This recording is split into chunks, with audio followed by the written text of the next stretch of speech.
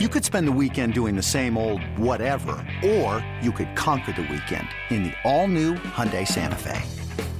Visit HyundaiUSA.com for more details. Hyundai, there's joy in every journey. Rubber game between the Mets and the Pirates. Matt Harvey on the hill. His opposition, Tyler Glasnow. He had a 1-0 lead, top four, but that would soon change.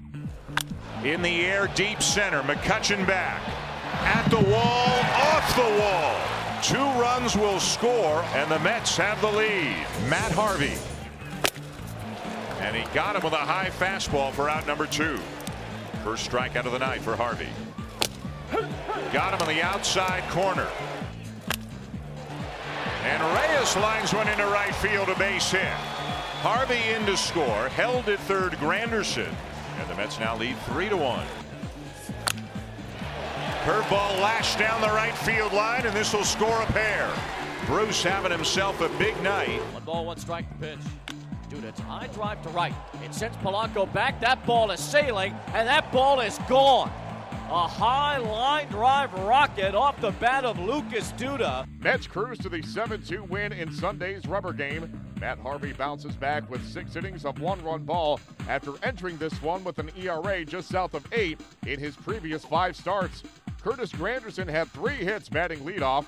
He entered Sunday just 2 for 31 on the season batting leadoff. Jay Bruce had one of his finest offensive performances of the season, going 3 for 5 with 2 doubles, a run scored, and 2 runs driven in. The veteran outfielder spoke to the media following Sunday's 7-2 win. You know, I think he was just commanding his pitches a little better. The stuff's been there pretty much all year, in my opinion, and, you know, he's kind of followed the trend. Our pitchers have been pitching really well lately. You know, the starting pitcher's been getting us late in the game. They've been going deeper, and it was a great start for Matt. I'm really, really happy for him that he came out here and, you know, he pitched the way he wanted to. What's your advice been to him through these struggles? Just work hard. Work hard.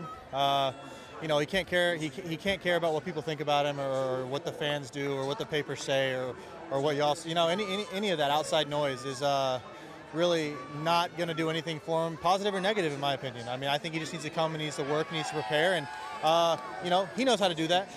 He obviously has the stuff and the talent, and we've all seen it. You know, everyone who's ever watched him has seen it. He, you know, he's going to control his own destiny. He did a great job tonight. What have you seen in Lucas Duda last few days? I mean, he's got so much power. It's so effortless. You know, obviously the hardest thing for Lucas has been staying healthy. He's had some injury troubles the last couple of years, but when he's on the field, man, he's a really, really quality player. I don't think he gets enough credit for, you know, his defense at first base. And like I said, the power speaks for itself. The Mets return home on Monday as they'll take on the Brewers.